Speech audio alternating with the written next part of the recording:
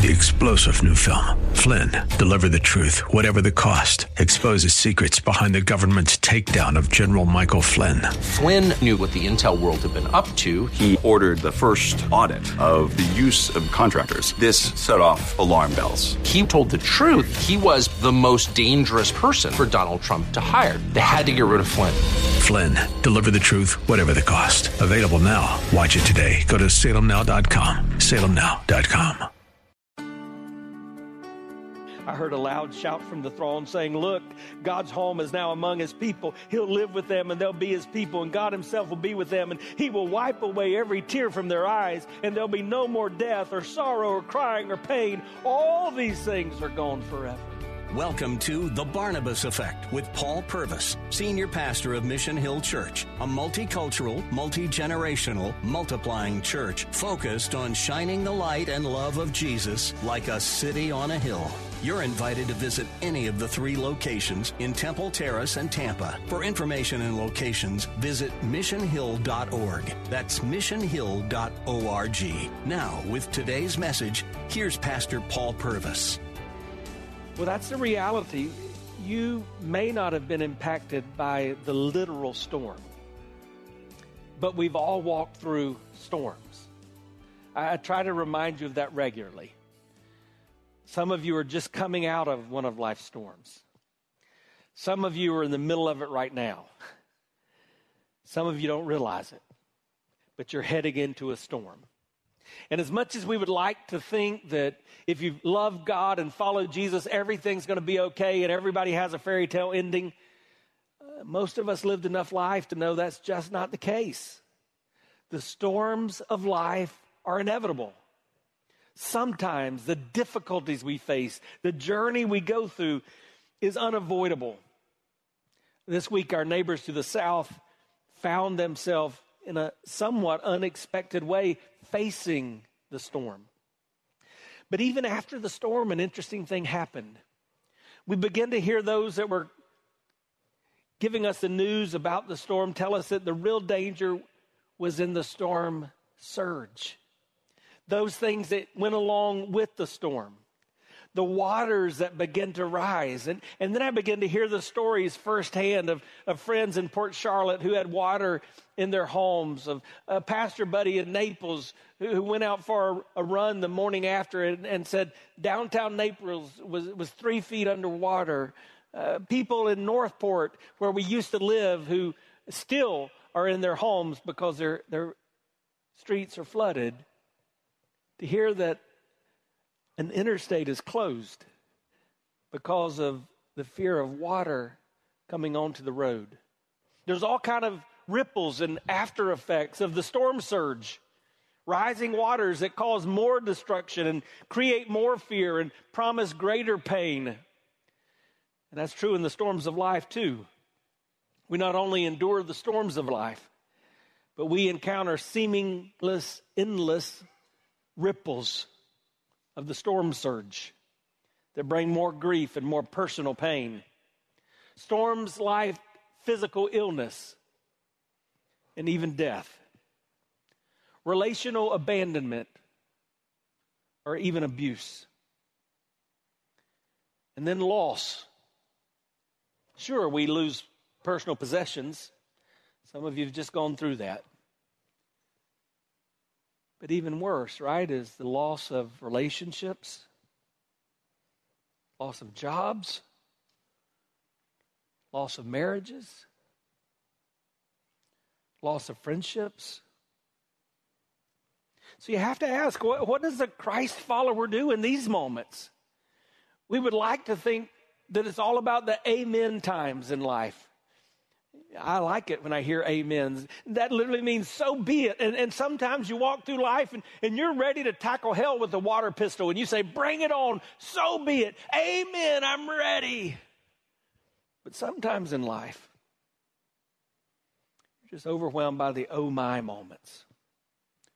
Or the oh me moments. And you're thinking, I don't know how I'm going to get through this. I don't know if I can make it another day. I don't know how to go forward. How do you keep going when you want to give up, when the world around you knows that you follow Christ? Our answer found in this passage today is in a book in the Bible that has one of the more curious names. You may not have realized what it means. The book Lamentations. It comes from that word lament. Do you know what a lament is? It's a cry, literally a funeral dirge. Some of you come from a culture in which it's customary at a death for these cries and moans of despair. That's not my background, but I've been there. I've seen that. A wailing that just expresses the deep and dark depression of the devastation that you've experienced. Lamentations is a series of 5 of those, 5 chapters, which are 5 laments that are expressed by the prophet Jeremiah. He's grieving. He's grieving the loss of everything.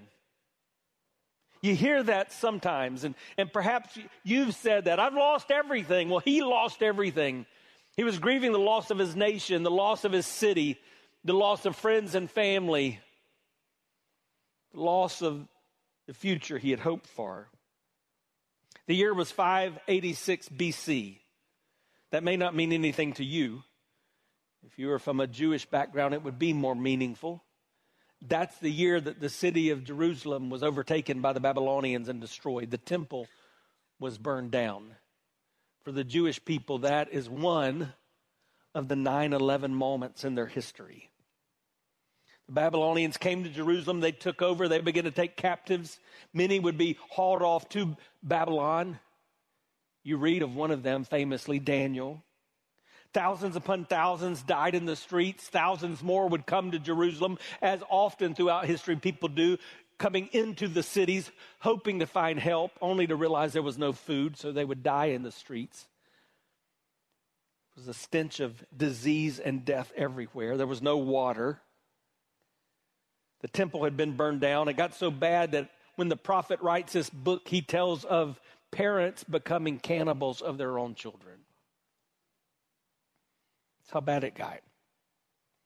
And so Jeremiah is like this war correspondent. He's on the front lines, and he's telling us what he's experiencing. And it's hard to hear. It's hard to take in. He illustrates a journey that we all have to take at some point in life, a journey from hopelessness to total trust in God. It's a stark contrast. Let me show you the contrast. Verse 18, he says, I cry out, my splendor is gone. Everything I had hoped for from the Lord is lost. Maybe that's where you are in the journey today. Everything is lost. But by the end of the chapter, he has another proclamation. Look at verse 58. He says, Lord, you've come to my defense. You have redeemed my life. That's where I want you to get to in the journey. That in the midst of life's pain, in the midst of life's grief, in the midst of life's dark times, you are able to say, even like Job, I know that my Redeemer lives. The Lord gives and the Lord takes away, but blessed be the name of the Lord. So where are you in the journey? Hopelessness to total trust. Let's dig in and see if we can find a little help. Listen as Jeremiah begins to vividly describe the pain. Verse 1.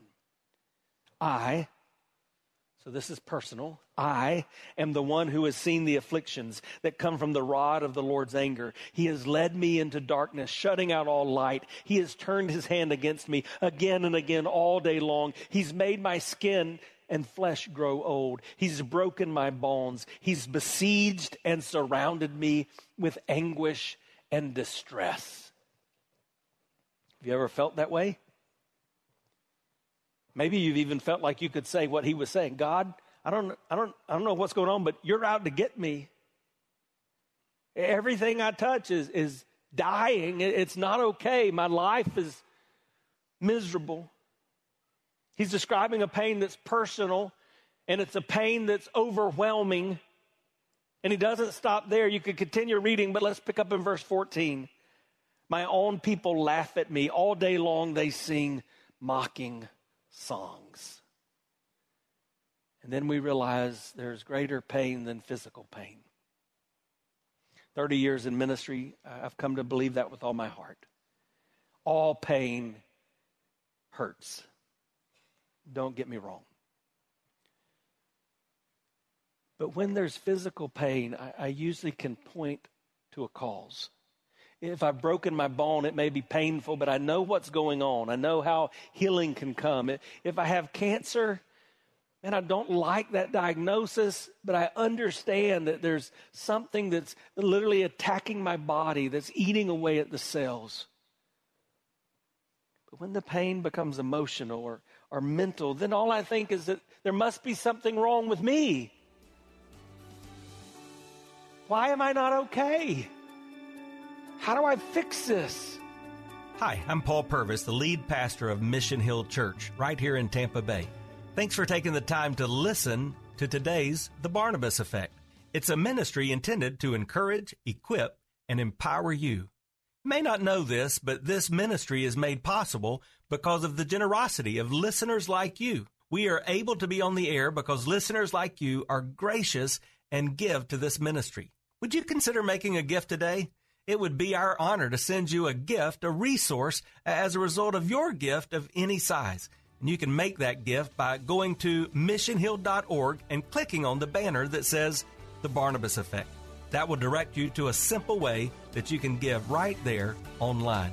Thanks again for listening to The Barnabas Effect today. And now we continue with our message. So often we become like the prophet. He has filled me with bitterness and given me a bitter cup of sorrow to drink. And then in a vivid word picture, he says, he has made me chew on gravel. I have a tooth that needs a little TLC, tender loving care. It's not terrible, but if I bite down just hard enough, it reminds me that it's there. You know what I'm talking about? Imagine that instead of a bowl of cereal, you were to go out in the parking lot and fill that bowl with gravel. And you took a spoon and just embarked upon eating that gravel bite by bite, determining to chew down on that gravel regardless of the impact to your teeth. I can see you. It's making some of you just clench up just at the thought.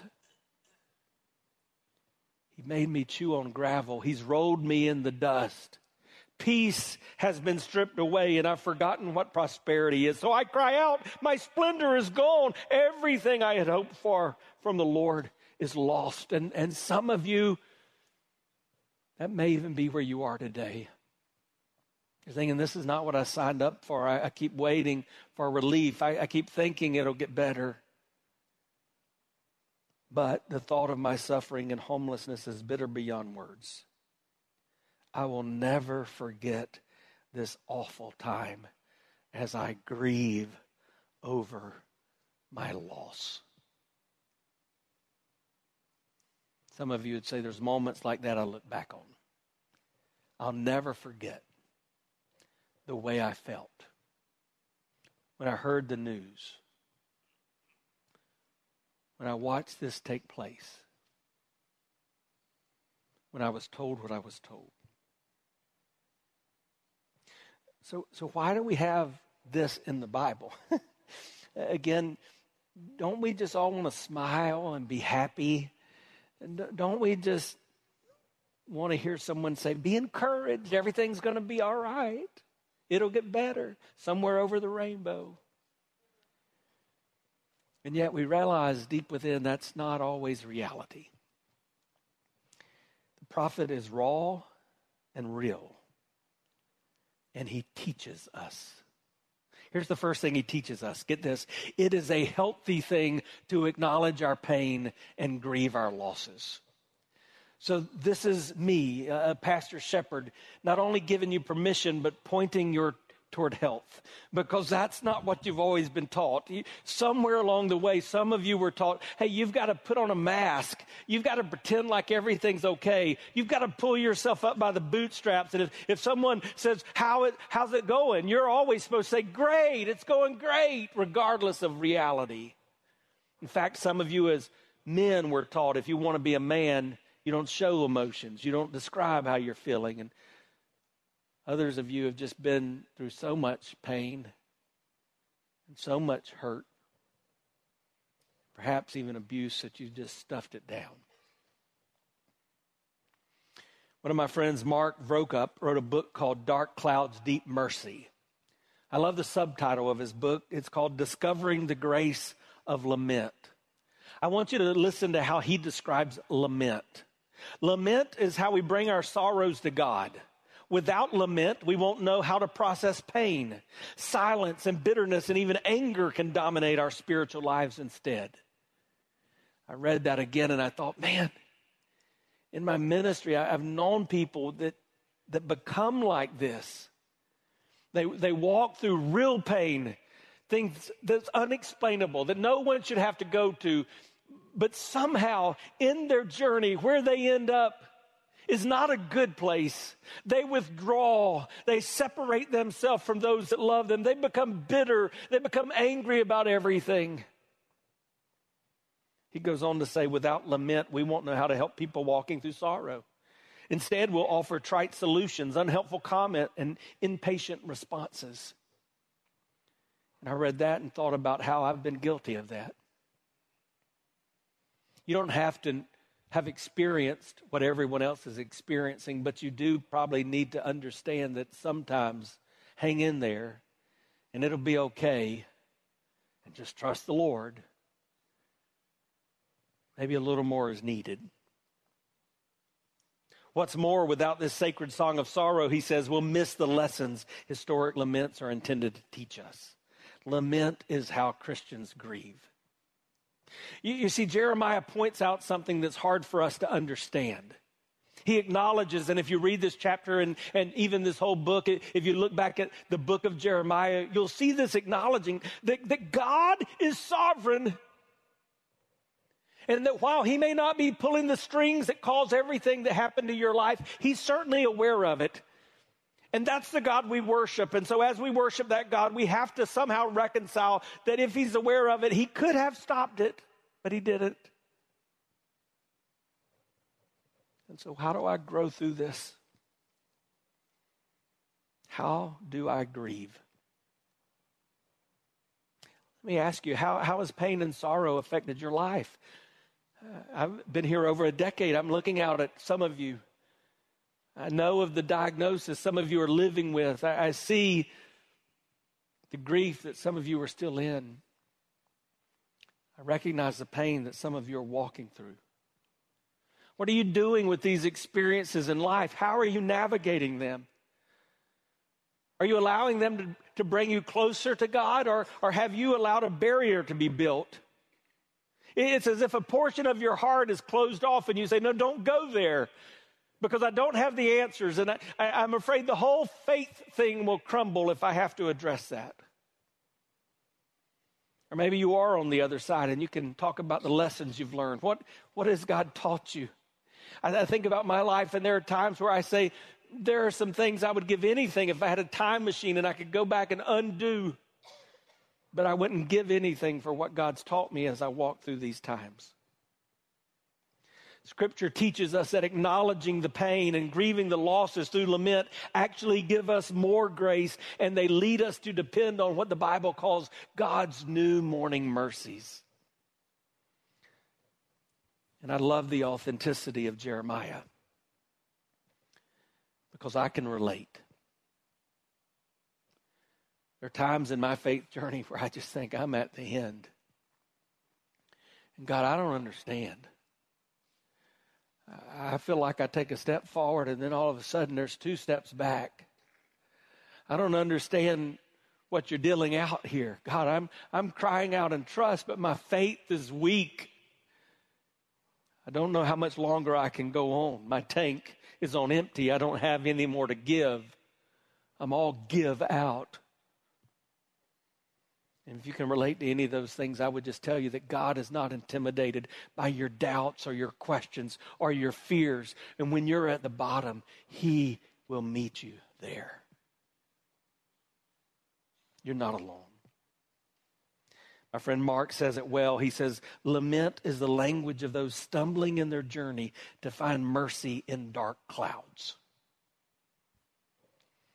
And maybe that's you today. Maybe you've even just stumbled into this place. And you're saying, God, I need something because it's awful dark. It was about this time of year, my dad had a stroke, and it changed life for him and my mom instantly. My mom is such a trooper. They literally moved in like 2 days' notice. And it seemed like things were better, but then he had another brain bleed, and he left the assisted living that they had just moved into, never to return. After a lot of time in the hospital, he went into a nursing facility, and man, he wasn't the same, but it seems like things were going to be okay. And then he fell, and things just got worse. And things got bad. And some of you that were here, you remember, man, that was a trying time for me, and at least every 2 weeks, sometimes every week, I'd make that 7.5-hour drive nonstop to South Carolina and spend a couple of days and come back. Then a couple months into that, COVID hit, and it was shut down. We got some special permissions, but the visits did not come as often. I remember just crying out to God, thinking about this man who had been my hero, who was the strongest man I'd ever known, my source of wisdom apart from God, and saying, God, he's okay, he's ready, he's lived a good life. Just let him come home. We're okay, we're ready. God did not answer my prayer. Not in my timing. I remember his last couple of days, we knew that his passing was imminent. I was able to get there, and I'm like, thank you, God, I made it. Now just take him. Please just take him. And he didn't. And when you walk through that, you have to get to a point where you say, what do I do with this grief? What do I do with this which I don't understand? And what Scripture is teaching us is that the healthy thing is not to stuff it down and not to be amid or not to put your big girl panties on. The healthy thing is to say, God, this is killing me. I don't understand it. I'm grieving. We acknowledge our pain in grief. But God never intends that we stay there. Did you hear that, church? God never intends that we stay there. Remember the shift. I read at verse 55, but, don't you love the buts of the Bible? But I called on your name, Lord, from deep within the pit. And some of you feel deep within the pit. Some of you have been deep within the pit. You heard me when I cry. Listen to my pleading. Hear my cry for help. Yes, you came when I called, and you told me, do not fear. Do you know how many times in the Bible God tells you, do not fear? Lord, you've come to my defense. You've redeemed my life. You know what God's word is saying to you today? When you call on the name of the Lord, there is always hope.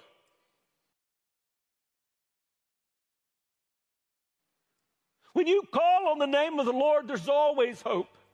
Look at verse 20. I will never forget this awful time. I grieve my loss, yet I still dare to hope. Say, dare to hope. I still dare to hope, and I remember this. The faithful love of the Lord never ends. His mercies never cease. Great is his faithfulness. His mercy begin afresh each morning. I say to myself, the Lord is my inheritance, therefore I will hope in him. You've been listening to The Barnabas Effect with Pastor Paul Purvis. The Barnabas Effect is here to provide listeners like you with biblical truth and spiritual encouragement. But it can't be done without your financial support. Go to missionhill.org and click on the Give tab. Your financial support helps us reach those seeking truth about God and themselves. Thank you for giving at missionhill.org. And join us weekdays at 9 a.m. for The Barnabas Effect with Pastor Paul Purvis on Faith Talk AM 570 and 910.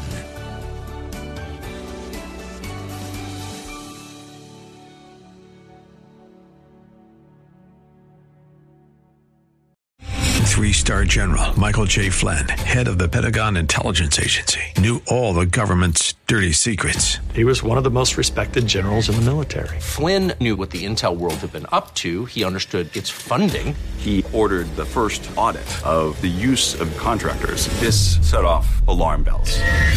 The explosive new documentary, Flynn, Deliver the Truth, Whatever the Cost, uncovers the facts behind this scandal. Flynn told the truth. He was the most dangerous person for Donald Trump to hire. I find out the worst enemy that I'm going to face in my life is right here in America. They took my assessment and they wanted me to change it. And I was like, I'm not changing it. They had to get rid of Flynn. With in-depth interviews, archival footage, and never-before-seen personal records of the man behind the headlines. I just felt like I was drowning. Flynn, Deliver the Truth, Whatever the Cost. Available now. Watch it today. Go to salemnow.com. salemnow.com.